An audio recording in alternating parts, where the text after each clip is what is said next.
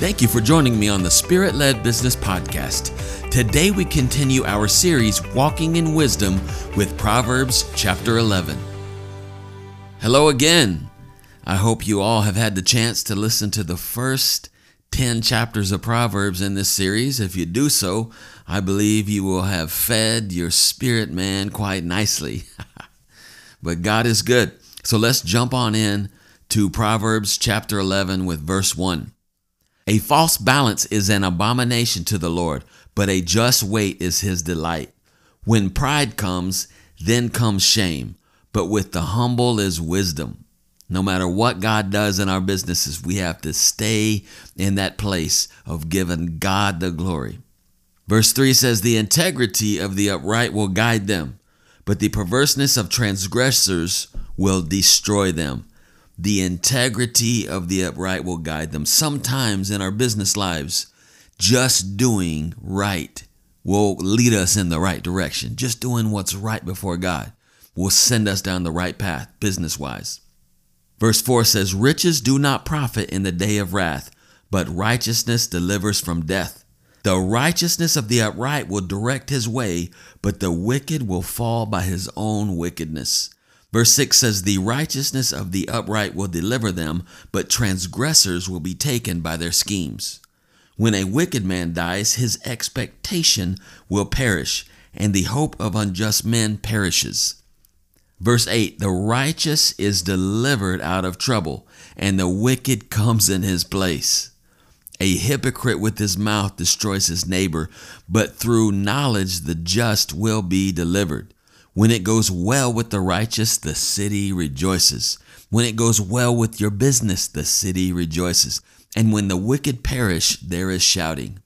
Verse 11 says, by the blessing of the upright, the city is exalted. By the blessing that rests on you, your life, your business, the city is brought up to a higher place. You can actually affect your entire city by living right before God and running a righteous business.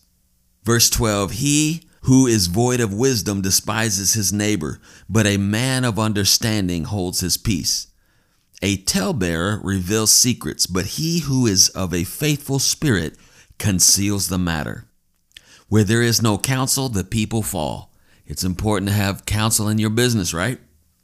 But in the multitude of counselors, there is safety. You know, when God speaks to you to do something, you roll with that. But there is a place for counsel to kind of see, am I making the best decision executing this direction the Lord has given me? Verse 15 says, he who puts up a pledge for a stranger will suffer for it, and he who hates being a pledge is secure. I want to read that scripture in the New Living Translation. It says, there's danger in putting up security for a stranger's debt. It's safer not to guarantee another person's debt.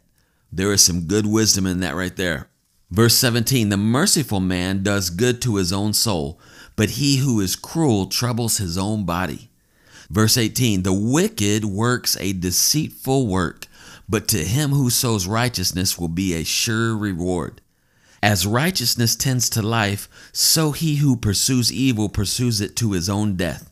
Verse 20, those who are of a perverse heart are an abomination to the Lord, but such as are upright in their way are his delight. Though be assured, the wicked will not be unpunished, but the posterity of the righteous will be delivered.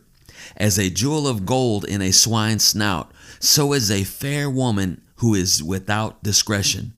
So it says there, a beautiful woman without discretion is like a gold jewel in a swine's and a pig's snout. They're just going to be dragged through the mud. They're just going to end up filthy, right? The desire of the righteous is only good, but the expectation of the wicked is wrath. Verse 24, there is one who scatters yet increases, right? There's one who is giving. He's liberal in his giving, right?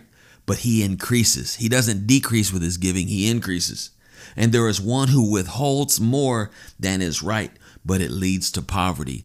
You see, everything that comes into your hands, regardless if you have worked for it, It does not belong to you. There are things that God places in your hand that belong to Him. There are things that God places in your hand that He wants you to put in the hands of others. Verse 25 says, "The generous soul will be made rich, and he who waters will be watered also himself." I want to read that verse in the Passion Translation. "Those who live to bless others will have blessings heaped upon them, and the one who pours out his life to pour out blessings will be saturated with favor." Saturated with favor, soaked, drenched. Like people can't even see who you are without looking through that lens of favor on your life. Verse 26, "The people will curse him who withholds grain, but blessings will be upon the head of him who sells it." Blessings will be upon the head of the salesman. Verse 27, "He who diligently seeks good procures favor, but he who seeks mischief, it will come to him." Verse 28, "He who trusts in his riches will fall, but the righteous will flourish as a branch." The Passion Translation says that verse like this: "Keep trusting in your riches and down you'll go. But the lovers of God will rise up like flowers in the spring." That's a pretty good deal. Verse 29, "He who troubles his own house will inherit the wind, and the fool will be servant to the wise of heart. The fruit of the righteous is a tree of life, and he who wins souls is wise." And lastly, verse 31, "If the righteous will be recompensed in the earth, how much more the wicked and the sinner." I trust you enjoyed this teaching today, and my prayer is that it produces much fruit in your life. Let me also encourage you to subscribe to the Spirit-Led Business Podcast on iTunes, Spotify, or your favorite podcast platform. If you will also leave a review, it will help others find these timely teachings. And lastly, be sure to visit spiritledbusiness.net. Thanks again and have a blessed day.